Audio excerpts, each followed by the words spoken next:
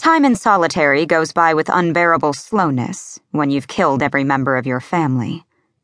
With nothing for Pagan Jones to do but pace the 5 steps back and forth between the walls of a former broom closet, it wasn't surprising that all she could think about was blood and shattered glass, and her baby sister's final scream. At Lighthouse Reformatory for Wayward Girls, a summer Saturday night usually offered up a group dinner of canned beef stew followed by a Lawrence Welk rerun. But here in solitary, Pagan had only a hard, narrow cot next to a seatless toilet, a sink, and 4 blank walls reflecting back her darkest thoughts. Miss Edwards herself came bearing a tray of congealing food in her bony hands. Her heavily starched black uniform rustled as she set the tray down on Pagan's cot. Waitressing creamed corn and meatloaf would have normally been beneath her, but from the smirk on those narrow lips, Pagan could tell Miss Edwards had made an exception so she could take in every moment of Pagan's humiliation. It took every ounce of Pagan's self-control not to grab the woman's skeletal upper arms and shake her. But then she'd never know what had happened to her roommate after their aborted escape attempt the night before. She swallowed down her anger and asked, "Could you tell me, please, what happened to Mercedes?"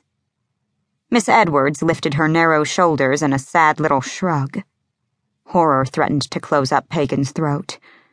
Mercedes couldn't be dead.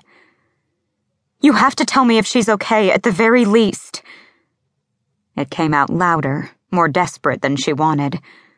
"What happened?" The matron's shark-like smile widened. "What makes you think you deserve to know?" Pagan fought back a flush of shame. She didn't deserve anything. She knew that. She'd earned a fate far worse than 2 years locked up in Lighthouse. But ever since the night she drove her cherry-red Corvette off Mulholland Drive, killing her father and younger sister, a kind of claustrophobia had closed in. It wasn't a fear of enclosed spaces, more like a need to know she had a way out of any situation. As soon as the judge had sentenced her to reform school, the remorseless itch had taken hold. Any situation she couldn't extricate herself from felt like the end of the world. She tried to be good her first few months in Lighthouse. She'd stuffed down her anxiety, bitten her nails, and annoyed Mercedes by constantly pacing their tiny room like a lion in the zoo. But inevitably, the necessity to get the hell out, to prove she had a choice, had become unbearable. So she'd started planning her escape, and Mercedes had asked to come along.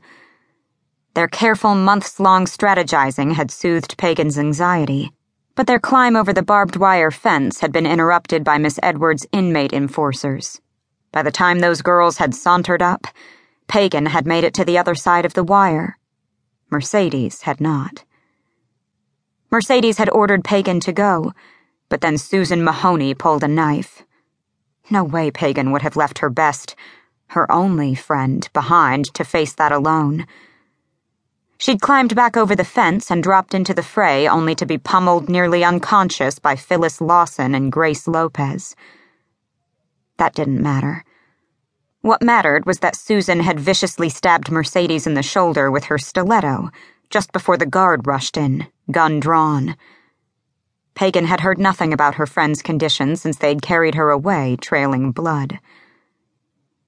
"You'll be here in solitary for 2 weeks," Miss Edwards said, her beady eyes happily taking in Pagan's shaking hands. "1 meal a day.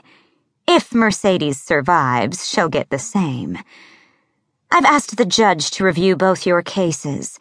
He could decide to extend your sentences past your 18th birthdays. I hope you're both eager to see how they deal with escape attempts from adult prison."